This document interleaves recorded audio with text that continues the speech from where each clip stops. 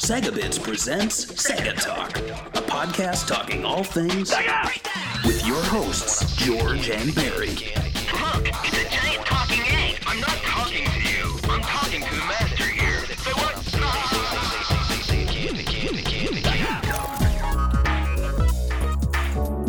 Hello and welcome to Sega Talk. I'm Barry, with me is George. Hello, everybody. And if you are noticing anything different, if you're watching us on YouTube, it's because we are presenting for the very first time an enhanced version of Sega Talk with us looking at you and maybe drinking water. So if you're listening to it audio only, you're not missing a whole bunch, so don't worry. We're not going to be like, hey, that's a really cool color. Yeah, if only you could see it. So what is Sega Talk? Well, if this is your first time joining us, every episode we touch on a game from Sega's history, and it's could be at any point in time. So far, we're hitting a lot of the classics. We have hit a few stinkers. I think you can look at our back catalog and figure out which ones those, or at least one specific episode is. But on this episode, we are going to be covering a very important Sega game, and that is Sonic the Hedgehog. So, this is the second time we're doing Sonic the Hedgehog. Last time was the 2006 one. That's right, and I think the reason we did that was because we thought it would be funny to cover 06 before this one. But it also shows that we're not going in order. You might, get a later game in a franchise, and then we jump back to the original one. So let's talk a bit about Sonic. Actually, let's talk about it for the rest of the hour. So, seen as one of Sega's most popular games, 1991 Sonic the Hedgehog, developed by Sonic Team, was a turning point for the company. With the game's release, Sega was, despite seeing some successes, essentially rebooting the Mega Drive Genesis in the West. Combining time-honored platforming gameplay with speeds that past hardware was unable to realize, Sonic quickly became a must-own game, and in turn made the Genesis a must-own console. George, do you remember the marketing leading up to Sonic's release? I don't. I was way too young, and I actually didn't grow up a Sega fan. I guess I wasn't, privileged enough for my parents to like Sega. My parents were pretty basic, so, they only really liked whatever was popular, which was Nintendo, right? That's a home brand. And they only watched Spanish TV, so, even as a little kid, toddler, I would never watch English TV. And it seemed like their marketing was really heavily focused, obviously, on English-speaking Americans than it was on Spanish-speaking Americans, which is 100% fine, but I'm just saying, I didn't see it. I just played the game randomly at one of my cousin's house, and then I played 2 first, then I played 1 later, when they had, this, when they had the collection, the 6-pack collection that it came with Streets of Rage. So that was my experience with it. What about you, Barry? Well, it's interesting because typically when we do these and we talk about a sequel, I always, or at least the original game, I always say, I played the sequel first. But I can easily say that Sonic the Hedgehog was probably the first video game I owned, the first Sega game I owned, my introduction to Sega, my introduction to Sonic the Hedgehog, and, my introduction to video games. And I still have the original copy. It has the corner broken off, which has always bothered me. I don't know when that happened, to the case. And then on the back of it, I have, I'm really sad to say, a Legend of Zelda sticker with my name on it. It's nothing wrong with Legend of Zelda, man. I think it's interesting because that kind of shows that at the time I wasn't really aware of the split between what Sega was and what Nintendo was. I wasn't like, oh, these are different companies. For me, it was just these are video games. So, of course, if I have a sticker, a label from a video game that goes on another video game, it makes sense. But nowadays, I'm like, why would I put that on the back of there? It's blasphemy now, right? I know, right? I mean, I should probably quit Sega podcasting forever. But, so it was my first console. I got it I believe I got it Christmas 1991. That's the story I stick by. In fact, I got it. I think my dad gave it to me. It might have been a joint gift between him and my grandma. It was the pack-in, and I first played Sonic on a black and white TV on my grandma's kitchen table. And so... you didn't get to see all the missing colors. Remember, that was a big thing for the marketing when people were talking about how much more the Super Nintendo had more colors. Didn't even matter. True. You only saw it in black and white anyway. Yeah, but I think what's interesting is because that was my introduction to Sonic in black and white, I wasn't noticing the colors, I was noticing the backgrounds and how they moved. And that was kind of new for the time, wasn't it? Yeah, that seemed, it was pretty new, like at least to that effect, where it was like three layers or 2 layers of like, I think the Japanese version is the one that had the more parallax, what is it called? Like parallax scrolling? I think that's it, yeah. Yeah, but anyway, I was gonna say, do you remember the ads for it?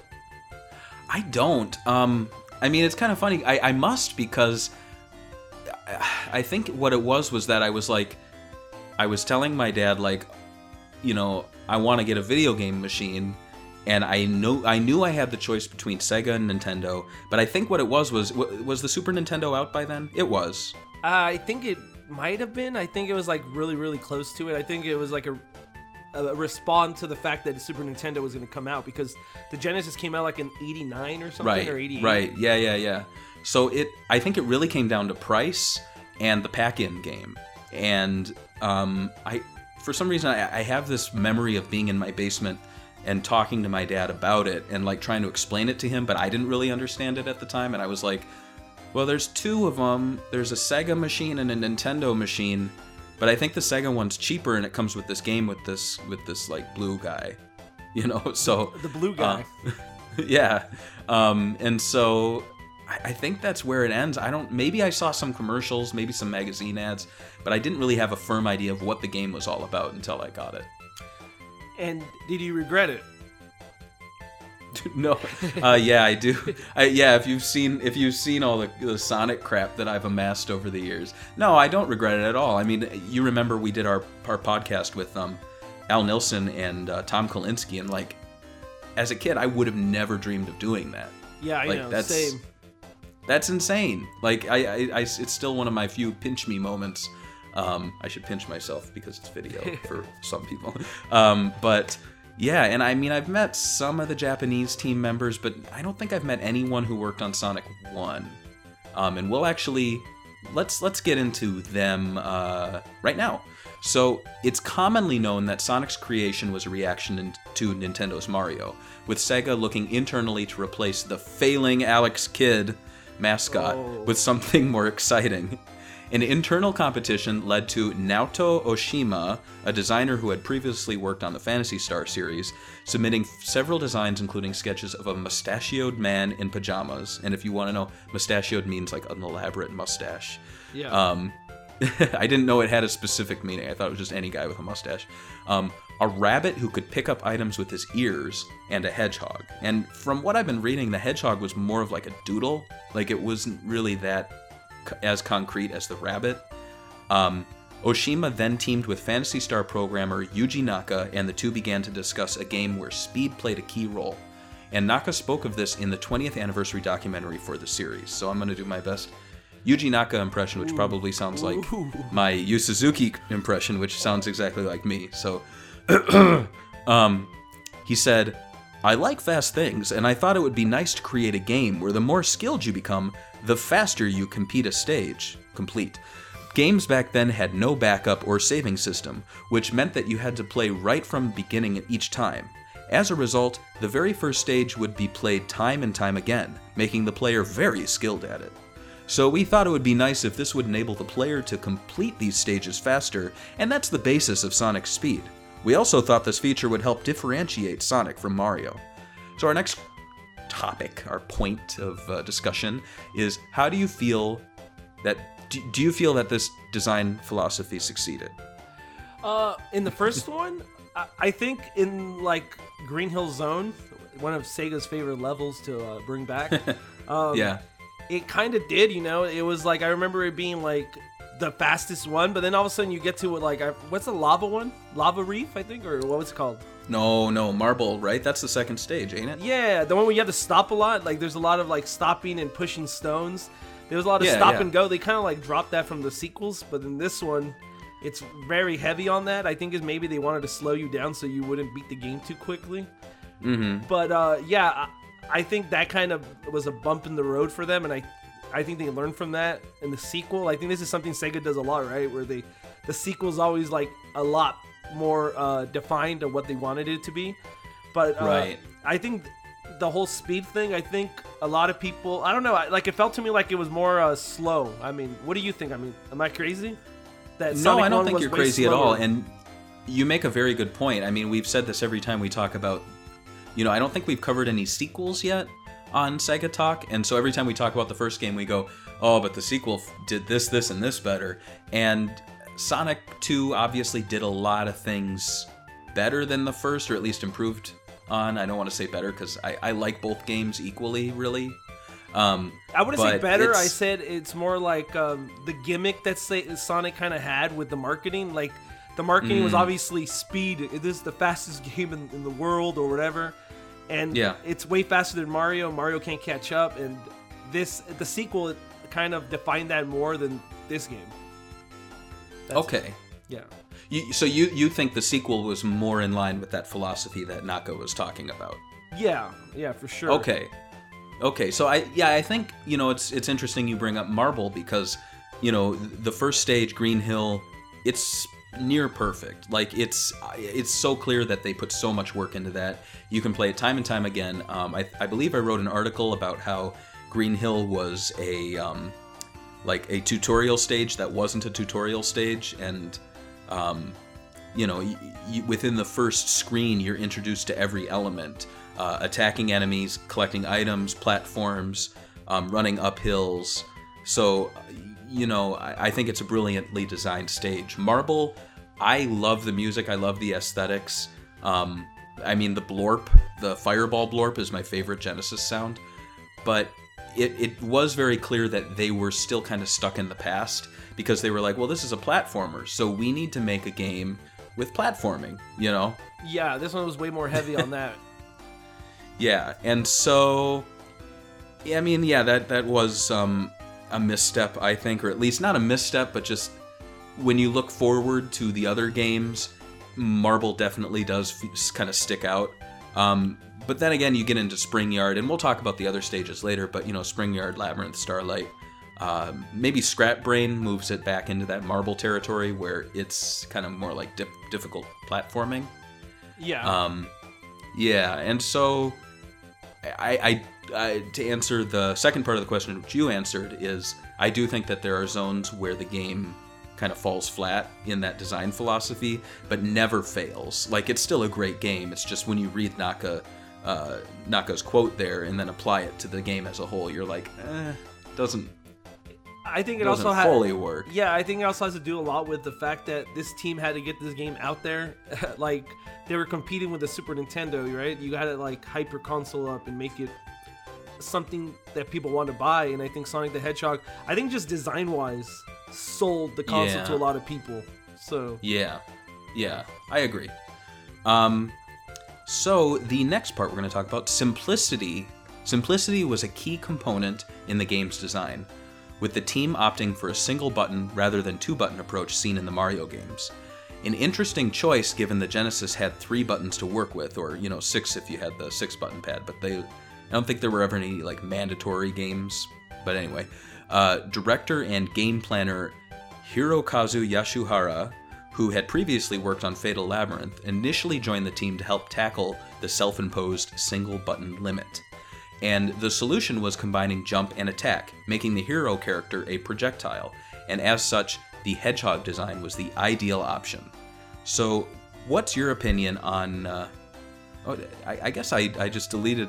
I think we lost a little portion there, unfortunately. Oh, no, we talked about them earlier, so I'm sorry. What's your opinion on the discarded character designs that I mentioned earlier? Because, obviously, they went with the Hedgehog, but during this process, they still kind of figured they might go with the rabbit, they might go with the mustache guy. the mustache guy obviously was moved on to Eggman's design. Yeah. But Yeah. I would say the rabbit was really cool looking. I really like the idea that it's like, I guess now you could say Cuphead design. Yeah. But it's very old school classic design in its look. I like the rabbit. I wish they would bring him back. I think they did bring him back, didn't they? Like in a comic or something? Well, I didn't want to say the F word, but he's in Forces. Oh, You can make the rabbit. Oh, there you go. He's back. But I thought the idea that he picked things up with his ears was cool, but obviously it wouldn't work as a speed game. And I guess that's kind of Yeah. like where Ristar came from. That Exactly. idea. Yeah. Yeah. And so, I mean, I would agree with you. I think the Rabbit one had potential. I think I wouldn't be shocked if a fan game exists of that Rabbit and that idea. But I think there is something there. I think a developer should kind of try something with that sort of idea. I think Eggman or whatever, who was like the mustache guy in the pajamas, was a terrible idea for a game. Like, if they think Alex Kidd is not, selling units, I don't know. I mean, obviously, I don't think Sega's higher-ups were ever like, yeah, he'd be the best choice. I think he was probably at the very bottom. I think it was part of the trend that was going on in this era, kind of like where they were trying to copy Mario, like having a unconventional character design for a lead. Like, I think Adventure Island did it too. So, I mean, I can Okay. see it that way. But yeah. Okay. Sonic's, I like Sonic because I think he's like, design-wise, he's very appealing to people, and that's why I think he's popular, even if a bad game comes out. Right. That's a really good point, actually. So you think Sonic's design is so strong that he can carry a bad game? Yeah, it's kind of like Spider-Man. I mean, Spider-Man has a design where people just are drawn to that character. Yeah, that's And I true. think- I mean, yeah, I don't like the Amazing Spider-Man movies, but I'll still watch the action scenes because I like the character design, what he can do. Or you'll buy merch or whatever. Yeah. You know what I mean? People buy merch of stuff they probably dislike, like Star Wars fans. They still buy all the merch even though they hate the franchise. You know what I'm talking about? Yeah. Well, it's funny because this video is cropped, but if you look this way, there's a bunch of Star Wars merch, but you're not going to see that. You're not one of the haters, so I'm not talking about you. No, I'm not a hater. I like fun. I like adventure. But yeah, I would agree with you on all your points. The next question is, do you think a key to Sonic's success was being more simple than Mario? Because let's remember, Super Mario World was out at this time, and that's actually a pretty complex Mario game. Yeah. I wouldn't say that's what it is. I still think that the character design was so strong that it pushed the units and in mainstream. Because a lot of people, when you watch the commercials, they're not thinking that looks simple.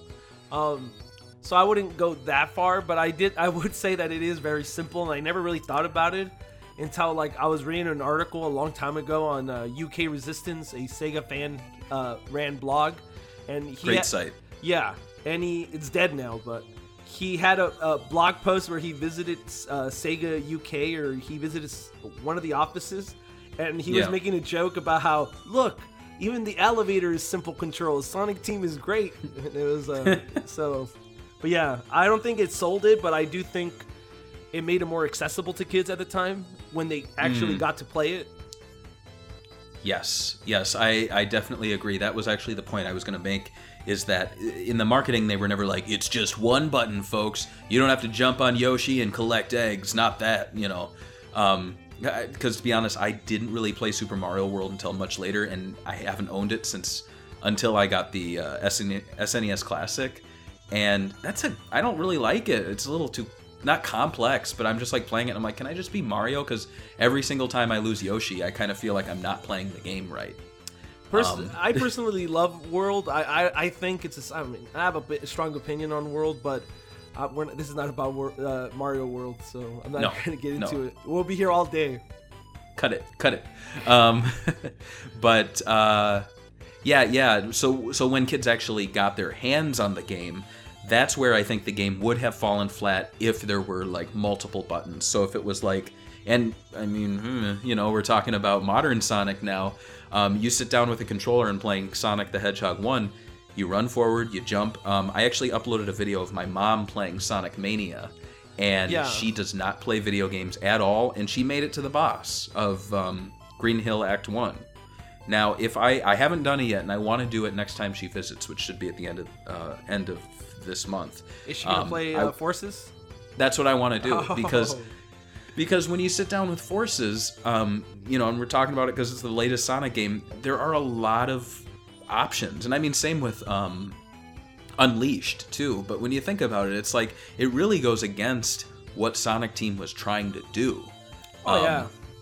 Yeah, and it's like, there's like, you can go left and right, and you can jump, and you can do homing attack, and you can do light speed dash, and you can, like, every button has to do something. Whereas with Sonic 1, every button did the same thing. And I don't think people ever really thought of that. They were just like, well, yeah, you jump, you press a button and jump. you think that Sonic Team maybe should start thinking about simplifying the modern gameplay? Absolutely. I mean, you look at Sonic Adventure, and there were still... I don't think the controls... I think that was a nice in-between point, because you didn't have to use the triggers. You just had to use... I think there were like 2 or 3 action buttons, right? But really, you could get through a whole stage with one of them. And I'm trying to think of what they did. It made sense, because you can't press down and do the spin dash, so there was a spin dash button. That made sense, because it's in 3D. Yeah. And then there was the jump button, and then there was the light speed dash, which was more of like a... upgrade? And like a gimmick. Like, it hardly ever showed up. I hardly use it. It was like an idea they had, and then they're like, oh, we forgot to put it in the levels. Oh well. Yeah, so I think that, talking about it, I don't think it was a key to the success in selling the game, but it was definitely a key in how the game played. And I think it's something that Sonic Team has lost sight of, and I feel like I want like someone to give them... I wanted someone to sit them down and say, make the next Sonic game. And they're like, great, okay, give us money. And they're like, okay, we'll give you money, we'll give you all this. But here's the thing, you can only use 2 buttons. And they'd be like, oh, make a game that you can play with 2 buttons, and then you can add all the other buttons. You think they would do that, though? I don't think so. I think they're pretty stuck on their ways now. Yeah, I don't think they would. I think Azuka would, like, cross his arms and just do nothing. So the next bit we're going to talk about. So taking 11 months to complete with a team of 8, AM8, who would dub themselves Sonic Team, were nearing completion of their game. While characters like Sonic, Eggman, the Badniks, and Animal Friends were realized in-game, Japan and America had very different ideas of the game's story. So during development, the working plot in Japan had Sonic in a band with a human girlfriend named Madonna, and Eggman was just an enemy in a Bumblebee suit.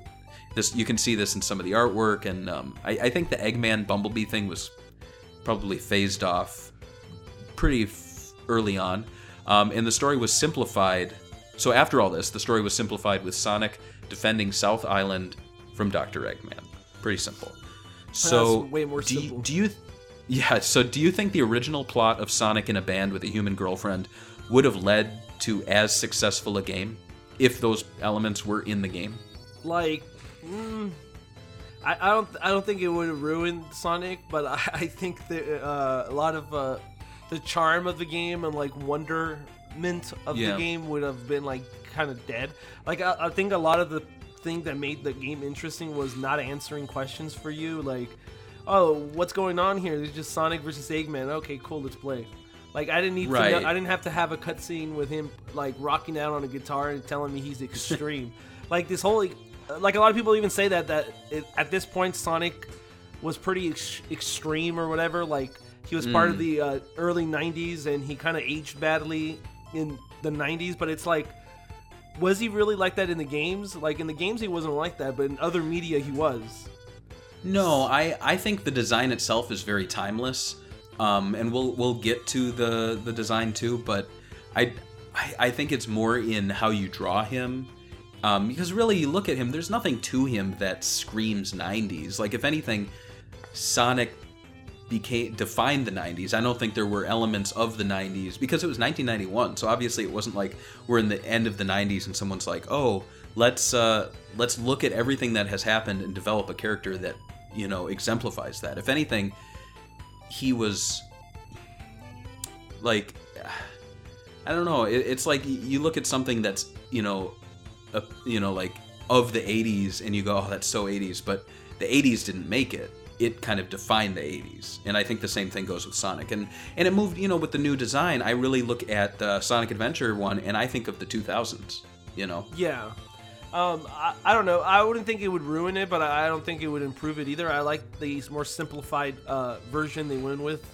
Like, does he really need a human girlfriend? Then you start asking yourself, why does this animal like this animal have a human girlfriend.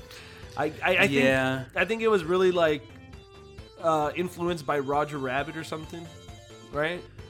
Yeah, that's a good point. Yeah, and of course Madonna, the singer, I think they were really going... I think the music, and again we'll touch on that in a little bit, was so good that maybe that kind of played a part. They're like, oh, we have an actual band doing the music, like a guy who has a band. Let's put Sonic in a band. Let's really make it all about music. There's Madonna, there's the guitar. I think it's all in how they would have implemented it. If it was just like there were hints that Sonic was in a band, like you saw maybe like the options menu or the sound test had him playing with a band, and then maybe the final stage had you rescuing Madonna. It wouldn't have made it any different, and I think the game still would have been a success. But there would be those weird plot points where you're like, yeah, Sonic was awesome. There was like, he had a girlfriend in the first game. It was kind of weird. Yeah, you know. I like the idea. I like the idea that he was playing the music in the game, like him and his band wrote all the music in the game. That's a pretty cool idea. That would be cool, yeah. Because if they had the sound test of them playing it, then yeah, that's their music. Yeah. Maybe they could do something like, what's that canceled Kamiya game where they like put on the headphones and then the music starts playing with the dragon? Oh, Scalebound.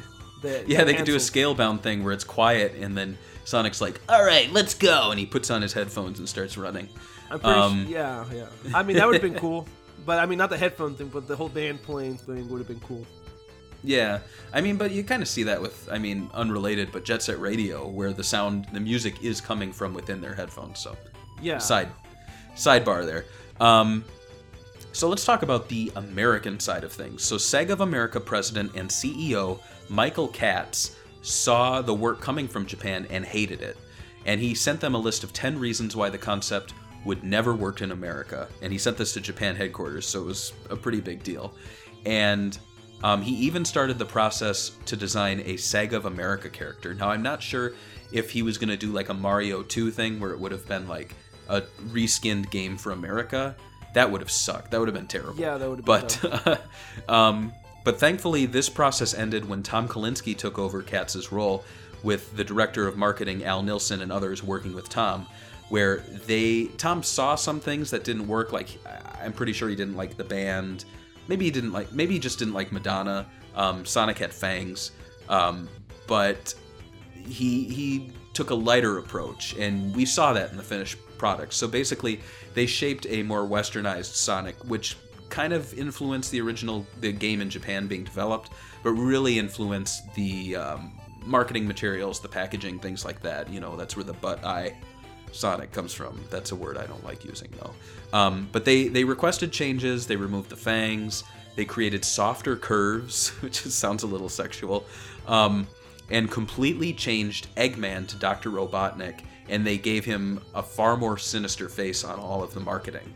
So, what is your opinion on the Americanized Sonic and Robotnik designs? So, I have different opinions on both. Okay, so, I like the Japanese, more anime look, personally, where I think he looks cleaner. His the artwork's a lot better. Yeah. But as Dr. Eggman, I'm in that boat with everybody else online, where every time I do an article and I call him Eggman, everybody's like, "You mean Dr. Robotnik?" Yeah, right. Yeah, I like Dr. Robotnik better, so I go with... Personally, in my heart, he's always Dr. Robotnik, because it kind of basically tells you everything you need to know about him. It's like, he makes robots, he's Dr. Robotnik. And it is very on the nose. And the whole sinister look, I mean, I guess I could complain about it, but not really, because when I was a kid and every time I would see that artwork, it really made it seem like, here's the bad guy and here's the good guy. Let's go. Right. It was very simple. Yeah. So you thought the Eggman design was a little too happy? Yeah, it kind of makes him, in the Japanese one, he looks like a kind of a joke character, which he actually was always meant to be, I guess. Because, I mean, now, when he's voiced, he's like the funniest character in the Sonic games, right? Right. Yeah. But that the redesigning of Sonic is... Even if they changed the sprite within the game, which they didn't, but even if they did, you wouldn't notice it because it was so kind of, like, you look at the American design and then you look at the Japanese design side by side, and you can see the differences. Like the ears have a little more of a like swoopiness to them, which are the curves I think they were talking about. He looks a little he looks angry in the American one. They also kind of made him a little chubbier. Yeah, they gave him more of a belly, and yeah, it's but it's strange because they had Greg Martin redraw basically the Japanese art on the American box, and he gave Sonic more of a round head. The spines are a little more droopy, so I think it's more subtle. I do see the difference, but the Eggman Robotnik thing was much bigger a deal, I think, at least in terms of how much change they did for the marketing. And to me, I prefer the Japanese designs for both of them and the names for both of them. Robotnik, for me, I really got into Sonic with the Adventures of Sonic the Hedgehog and the comic books. Like, I played the games, and the games were just like a thing that I liked to play. It wasn't like I wouldn't go, oh, I'm a Sonic fan. I would just be like, yeah, I own the first game. But then when those shows started coming out in the comics, I really grew to like that Robotnik, but I had a little, like, I noticed that the character looked different in the games, and I knew well enough that the designs were different. And so now that we call him Eggman again, to me, he was always Eggman in my mind. I just didn't know it. And I look at the Robotnik design like in the one where he's like, the Pingus. Yeah, that with one. The Yeah. black and red eye. Yeah, like that, to me, that's Robotnik, the Adventures of Sonic the Hedgehog one, and the comics and things like that. So I see much more of a difference there. It's not like there's American Sonic and Japanese Sonic and they're super different. It's more like if Japanese Sonic just got a little angry, he would get that little butt in his eyebrows. Yeah, So- that makes sense. Yeah. So let's talk about the music. So the game's music was composed by Masato Nakamura of the band Dreams Come True. And the score was composed as though it was for a film, creating music tracks that evoked what was on screen. Did your ears pick up on this when you were playing the game? No, I mean, when you're a kid, you don't really think too much about the music, and a lot of times you probably play it on mute, especially if you're sneaking in at night to get a couple games in. But Yeah.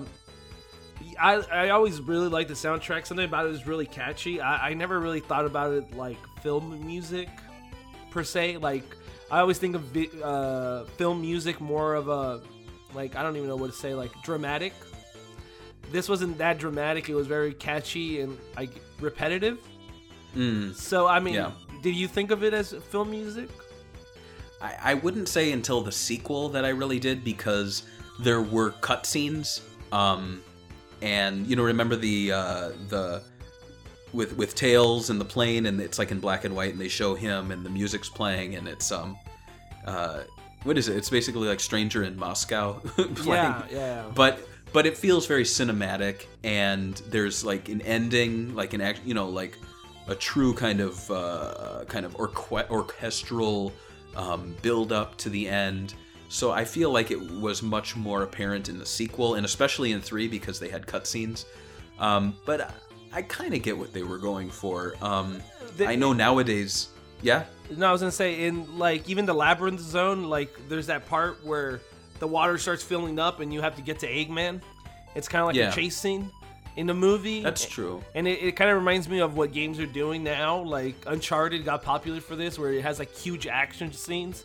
Sonic 1 already tried to do that back then, if you think about it. And they still try to do it with big action scenes. Like Sonic Forces had the spaceship one where you're like jumping on spaceships. But yeah, they did that in this one, and the music worked for that for sure.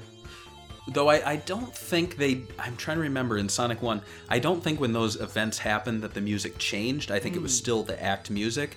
I think in Sonic 3 was where they really started to do the thing where it was like you'd be playing the stage and then the sub-boss would appear, and then you would go on a chase, and then the music would be faster. And that's where it really felt like someone was scoring the music. It wasn't just like,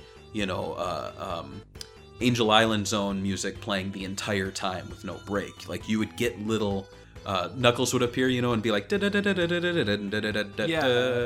so that's really no different from like watching a movie like Star Wars and a character's theme comes on when they show up. So I think kind of like with what we were saying with Yuji Naka's design philosophy, these were things that they started in the first game, but they really fine-tuned and perfected in the later games. For sure. Yeah. What's your personal favorite music track? Starlight is pretty cool. I like them all. It's kind of hard to pick one on this one, but I would probably go with that one. It's kind of weird. I don't agree. know. Does this game have a bad sound track in it? I think special stage can get grating, but then again, who listens to the special stage music, Yeah, that's true. Like, And it was like the most annoying stage too. I mean, yeah. It didn't help that when you're listening to this relaxing music, you're trying to like really hard to move around, and the gem things are making the dunk dunk dunk dunk dunk dunk dunk dunk noise. And you're hoping that you don't fall right through to the exit in thing. Yeah, exactly. But in terms of my favorite track, I would agree with you on Starlight. That was my favorite one. And there was actually a episode of Adventures of Sonic the Hedgehog where they go to Starlight Zone in space. They don't have the music or anything, but I just remember thinking, oh, they're going to my favorite stage. Oh, so that's your favorite episode? Probably. They go in outer space. It's pretty cool. Yeah. But Labyrinth, that music's pretty cool. Spring Yard's cool. Marble, I do really like Marble music. That's kind of like, it's an annoying stage to play, but the music's good, so you kind of put up with it. It's so weird that they made that stage the second stage. Like, they could have said it anywhere they wanted, and they're like, this stage is the second thing they should experience after that Green Hill Zone fast stage, right? Yeah, well, this isn't a question, but would you reorganize the stage order? Probably. I don't know. Like, I would make them redesign Marble, but that's just me. I think that if they made it a little more speedier, it probably would have... I guess people say that this game aged badly. I don't think so. I think the philosophy of speed was more forefront after this game. That's what happened. Yeah. But yeah. Well, you look at the stage progression, and you have... because we're going to talk about the stages here, so I might as well. The game's divided into 6 zones with 3 acts each, a boss at the end of each one, and then there's also a final stage and special stage. So the ones we have are Green Hill, Marble, Spring Yard, Labyrinth, Starlight, Scrap Brain, and then the final stage. So with that progression, you had Green Hill, as we discussed, very well designed. Marble, kind of annoying, but it follows your very standard platforming, which works against the way that Sonic plays. There are very few parts in Marble where you're running really fast. If anything, you're running, but it teaches you. That's the thing. That's why I like Marble as the second stage. It teaches you that even though you can run fast, there are going to be hazards ahead. And so, even though Spring Yard, which comes next, is a very fast and fun and open stage, you're now on your toes from Marble, thinking, okay, well, something could change. And sometimes it does, like there's an enemy or spikes. I think they did a good job alternating between annoying stages or zones, because Labyrinth comes next. Yeah. And no one who likes the water stages? Nobody. I don't think there's any... Nobody. No. And they kind of made Sonic's character kind of that he can't swim, and that he's he hates it to himself. So it's like, oh, we have to do this. It's a chore. Yeah. And there's some cool parts to it, but I think Sonic Mania did a better job with their water stages, just because there was fewer opportunities to drown. But then we get into Starlight. Great stage, fun stage. I think Starlight's a great mix of platforming and careful jumping and speedy segments. And then the music's just so relaxing. Like, you could die to that music, and you do a lot of times when you play. You're like, da, da, da, and then it's like boom, and you died. You go, oh well. Scrap Brain is probably the stage I have fewest memories of, just because I don't really like replaying it. Do you think that it's a hard stage? I can't really recall. I would say it's is the game really that hard if you think about it? I like No. the name of it though, Scrap Brain. Who thought of that name? It's a sweet name. It's a good one. Yeah. And And then the final stage right here. Yeah, I mean, at the time I was like, oh, this is the hardest finale.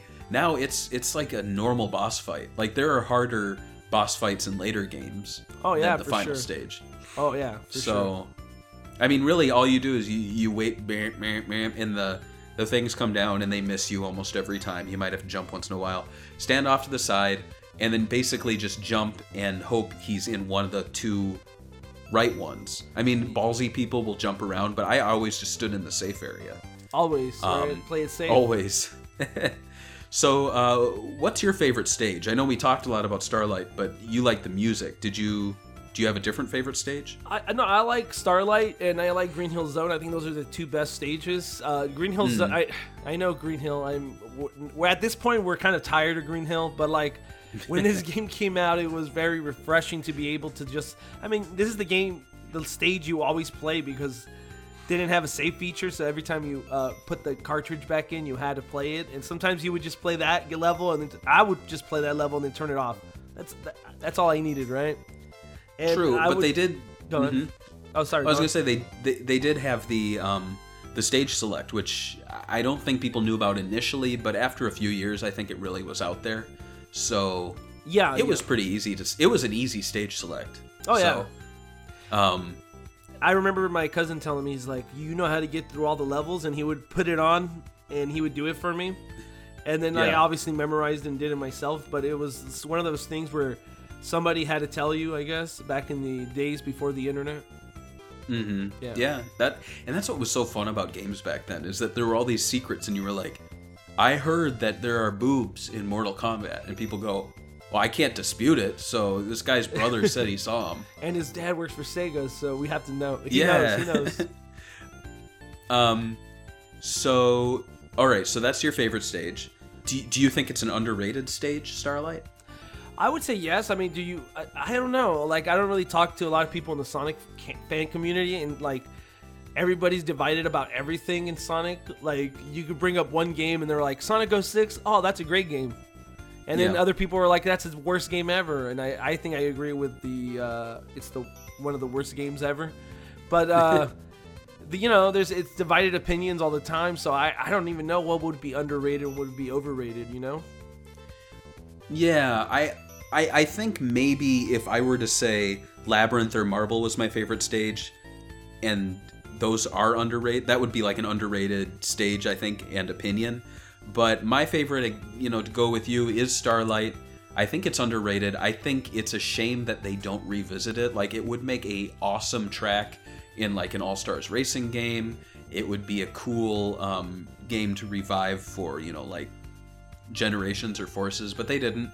You got Green Hill Zone, though. Yeah.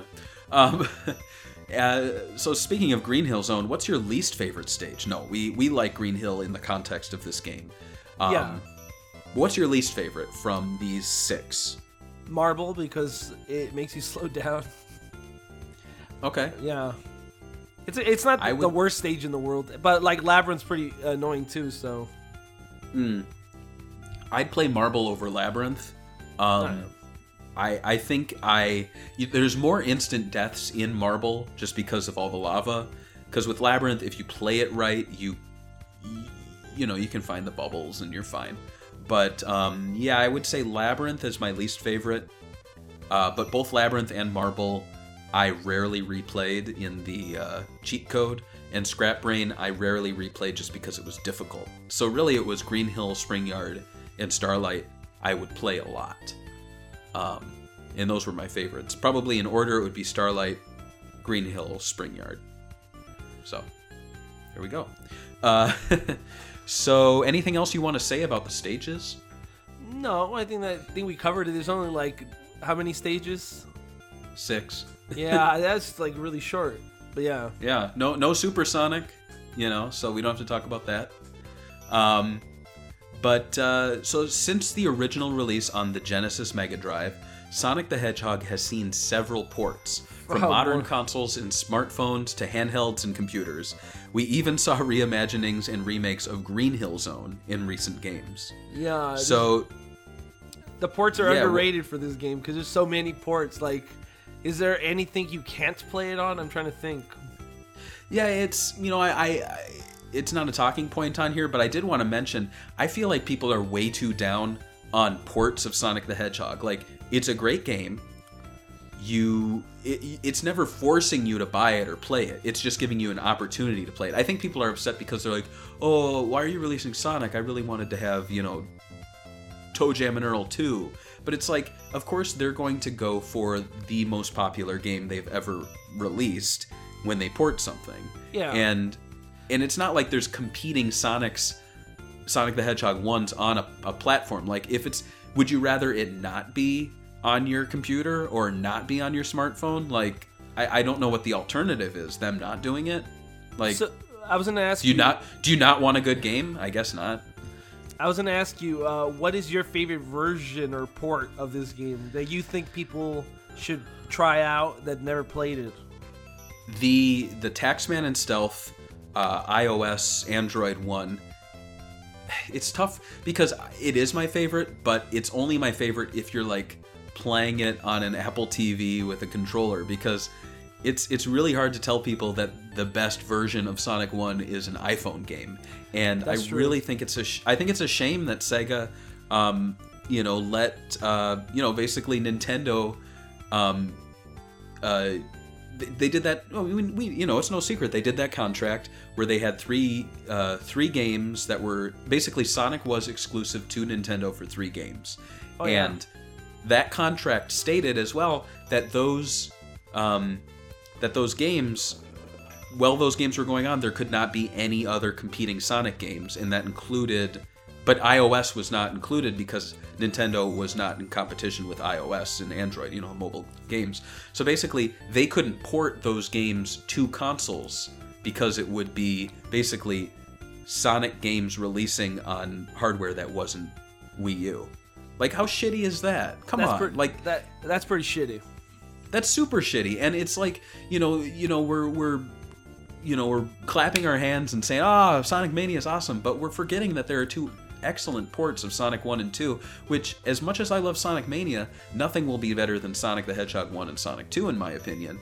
So we have really great ports from the Mania team of some of the best platformers Sega has ever designed, and they're only on mobile phones. And it's like, I know that like 5 years have passed, but can we please have them on consoles and Yeah. PC? It's kind of Come like on. it's kind of like they're leaving money on the table there because like the work's already been done. Yeah. So just put them on the Switch, on the Xbox One, on the PS4 and PC. I think it's already on. No, it's not on PC either.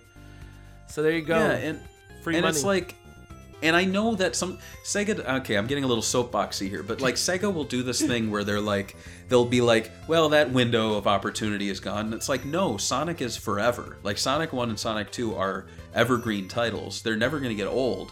So just port them now to PC because you don't have a contract going with Nintendo. So release them to PS4, Xbox One, Switch. My hope Anything. is, on everything. on everything, yeah. And my hope is that we're not getting a physical version of Sonic Mania yet, because what they're going to do is they're going to release a like Sonic Jam. Not like super elaborate, but basically be like, all right, you're getting a physical release of Sonic Mania, and we're also including the remasters of Sonic 1, Sonic 2, and Sonic CD. And we're not getting 3 and Knuckles because, there's stuff going on with those. But that would be a great release. Imagine a little sour Switch game that has those 4 ports on it. Like, that would be great. That would be great. And Sonic Jam is another pretty good collection of classic Sonic games. Yeah. I would say, like, me personally, I prefer playing the cartridge on the Genesis, but definitely the Saturn version of, with Sonic Jam using S-Video looks really nice. So that, like, in terms of old school, those are my choices, and then new school's smartphone version. Sadly, smart it folk. kind of sucks to play because there's so many cool Easter eggs. Like we were talking about his fear of water, and they actually worked in the underwater goggles that were a scrapped concept. And I'm trying to think what else. There's a lot of like cool behind the scene things that never released that they snuck back in. Probably much to the anger of Azuka. Like I'm sure they did not approve some of those things. Okay. I mean, we had Donkey in Mania, so. So now that we know the best way to play Okay. it on ports, what is the worst Yeah. way to play this game? The Like- Game Boy Advance version. Yeah, I'll have to agree. I remember when that came out, everybody was freaking out about how like Sega literally just screwed up like totally. Like, how can you release a product that bad? That was like the Yeah. big thing. Yeah. And I agree. And then probably runner-up would be the original iOS version, which was sadly kind of like the new. I don't know. I won't be that mean. Like, yeah, yeah, the original iOS. Yeah, it was lazy. At least with Sega Forever titles now, like they're putting a little more effort into them. I kind of want to see what Sonic 1 in the Sega Forever style would play like now on their, and compare it to the Taxman version. But they're not going to do that because the Taxman version is now Sega Forever. So whatever. And Is there another one? We're talking about the cartoons of '91, right? Yeah, so basically what we do every episode is to put everything in context, we talk about popular movies and games of that era. However, we've already covered 1991 in another episode, so we're going to be talking about cartoons that were popular in 91. And I think it's fitting because Sonic is kind of a cartoon character, and he was influenced by cartoon characters. So here's what the kiddos were watching. So we have Doug, Rugrats, Tasmania, the Disney Afternoon lineup. I think Darkwing Duck was the big one at that point. Super Mario World, the TV show, and then Captain Planet. Did you watch any of these? Yeah. Well, I didn't have cable that much growing up, but like when I first got cable, one of the first shows I ever watched was a Rugrats episode. And I was like, yeah, cable's a lot better than regular TV for sure, because like Rugrats is probably one of my favorite shows growing up. Doug was really good. And I watched Captain Planet in the morning before I went to school, but like I didn't think it was that great or anything. It just wasn't for me. It was like recycling. It's like, oh, recycling sucks. Yeah, and you know, it's funny, I put Captain Planet there because, you know, I always like to draw some connection to the game we're talking about. Now, obviously, you know, Sonic, they really pushed environment. They didn't really push it, but there was definitely a theme of environmentalism in those games where Eggman was destroying the planet. I think later games made it more apparent, but, you know, pollution. I think Sonic 2, it became real clear. But yeah, so Captain Planet, and it was a thing at the time, and to be honest, I think it should be more of a thing now because I think the planet's more fucked now than it was then. Yeah, I agree with you there. I mean the way that Captain Planet handled it, I thought was kind of lame, but the way that Sonic handled it was more of a like, it wasn't in your face basically like Captain Planet was. Sonic CD, I think, was more in your face because that was like, look at the bad future, look at the good future. Yeah. Super Mario had his own TV show at this time. I've never seen it. I didn't regularly watch it. I caught it from time to time. I think I'm not a huge Nintendo fan. I always thought the Mario cartoons were pretty bad. I like the live action segments though. Really? I thought they were funny. I liked he was like, hey, Luigi, we got someone at the door. It's Count Dracula. You know. That wouldn't fly today anymore, right? People would just call it racist. I guess so. Well, yeah. But I was really into Disney Afternoon, I think, of all the ones. I love those shows. I had the cassette tape with the soundtrack on it for all the Disney Afternoon shows. I think my favorite one was DuckTales, probably. Yeah, I saw DuckTales. They had the Rescue Rangers, I'm thinking, and Rescue Rangers, Darkwing Duck. It wasn't until later that it got a little, with like Quack Pack and like I think Aladdin had his own TV show. Yeah, Aladdin did, and Hercules. I wasn't too into those. I like the early ones. Gummy Bears was good. I don't think I've ever seen that show, but yeah, Tasmania. I don't remember the show that much, but it did have a Genesis game, which I believe. Yeah, and the cover art I think was done by Greg Martin, who did the American Sonic cover art. I think he did the Tasmania one. So I think some of the best cartoons were from the early 90s, so it was definitely a turning point. I didn't even mention like Tiny Toons was on then too, and so that was kind of when the whole Warner Brothers animation really started to take return off. And then we had Batman the Animated Series, Animaniacs, Freakazoid. But yeah, I mean, Sonic was right there making his debut alongside a lot of really popular characters. And I mean, you look at now, Sonic's just as old as, I guess, Rugrats and Doug, really. Yeah. And I didn't know. I mean, are we? I didn't know Doug was this old. I thought that it was more of like a mid to late 90s show. Well, it did come back. Disney acquired Doug. Doug actually aired June, July. So Doug aired just a few months after Sonic came out. So Doug and Sonic are pretty much the same age, but I think Doug actually ran for 10 years. Crazy. So yeah, so we've really grown with Doug, really. Rugrats, I think, ran even longer. I think it was still running as of like 5 years ago or something. But wow. Yeah.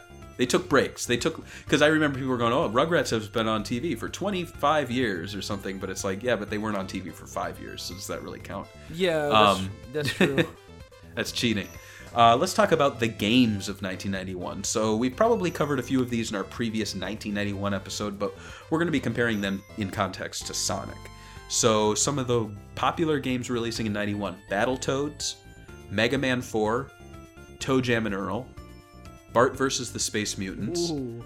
Yeah. Super Mario World, which, was releasing that year. And then I threw this on here too. Super Mario 3, which released in Europe and Australia. I had no idea that the Mario games had such a long wait for Europeans. Like, they're just getting Super Mario 3 in 91. And maybe that's why Sega was pretty popular in Europe, because maybe they didn't make them wait.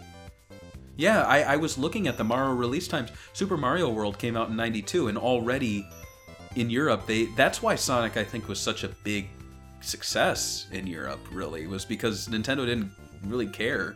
Like, they definitely weren't like, let's do a worldwide release and get everyone on the bandwagon, which really helped for Sonic. Well, Sonic, he didn't come out to Japan right away, did he? I don't think he did.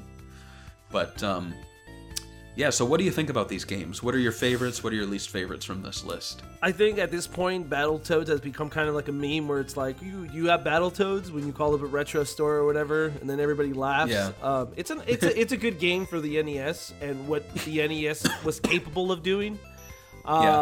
Super Mario World is a good game, I think. ToeJam and Earl is probably more underrated. I really like the soundtrack in that game.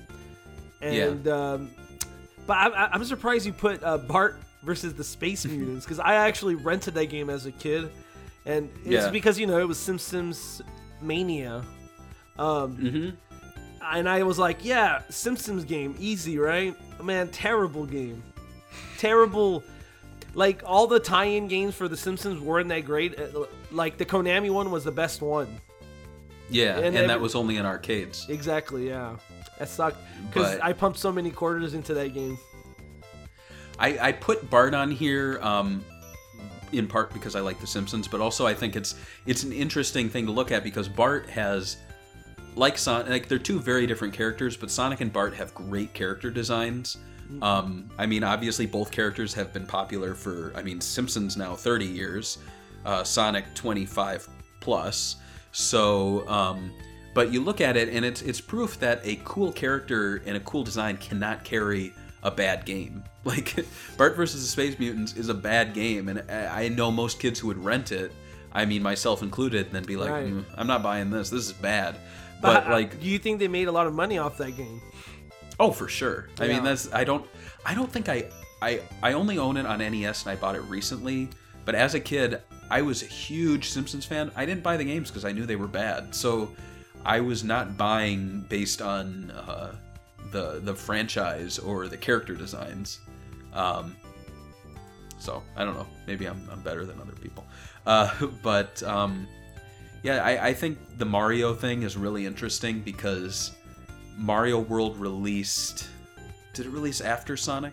I think it's interesting here comparing the Mario games that were available in different regions, as we've already touched on.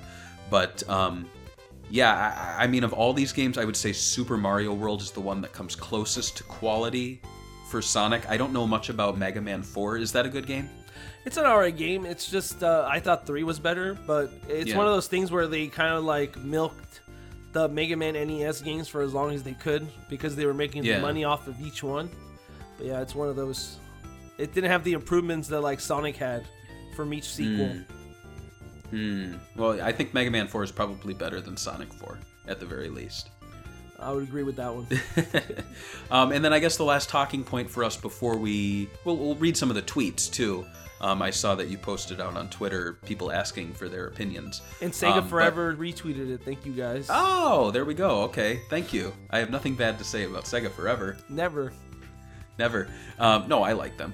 But name one thing that Sonic 1 did better than any Sonic game since. They didn't have tails.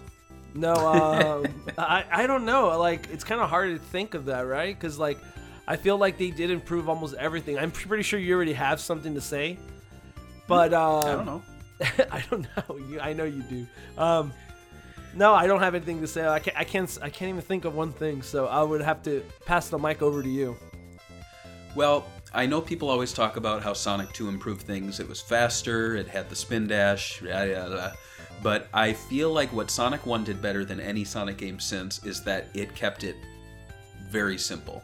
And I think, as much as I love Sonic 2, I mean, Sonic 3 and Knuckles, you had the lock-on thing. Sonic Adventure, you had the Chow Guard, like, there has not been, I think, a Sonic game since that has really been so good, so high in quality, and so simple at the same time. That's my opinion. And that's pretty good thing to close it up to, right? And yeah. The ending song. Should I read some of these tweets? Yeah, you should read some of the tweets while the music plays. Oh, I can hear it now. So let's see. We have Dominic Joe Miller, who says, the drowning music put so much fear into me that it was the only appropriate choice when I came to set a ringtone for when my mother calls me. That's nice. William Escobar says, the special stages, they were so colorful and mesmerizing. Playing them were fun. Okay. Fizz Phoenix says, playing it on the Mega Drive and screaming at the TV at a young age for him to go faster because I was demanding the little bugger. I was a demanding little bugger at the age of 6 who was too good for blast processing, apparently. Boy, what a tweet. Blue Collie says, getting game overs on the first boss. Yeah, is that a good memory? It's a memory. It's a memory. TPM with just Mikas Onika, or Technoplasma M, says the up button was actually useful for once. What's that? I guess looking up? Yeah. Yeah, that helped. Yeah, that's true. Teddy Kong, our man Teddy. Starlight Zone, magical. So, I agree. Yeah. We have Drake Kylock. Sounds like a comic book character. Maybe it is. Forever struggling with Marble and Labyrinth Zone, but otherwise the game still holds up despite Sonic 2 and 3 and Knuckles being much better. Sonic 1 is fairly challenging and has a balanced mix of platforming and urgency to complete an act of a zone. And I'll read a few more here. We have Mose, who says, I remember playing it after I'd played Sonic the Hedgehog 2 for a few years and kind of thinking it sucked. Thanks, Mose. Liquid X says, drowning. Pure nightmare fuel in game form. I would agree with that. And I think that's a good place to end. So thank you, everyone, for watching and or listening. You can find our show on iTunes. You can find it on YouTube. On either one, subscribe, leave high scores, thumbs up. It always helps us.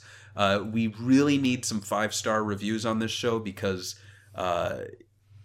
who doesn't? So if you are listening, stop what you're doing and give us a positive 5-star review and give us your thoughts. Goodbye. Bye.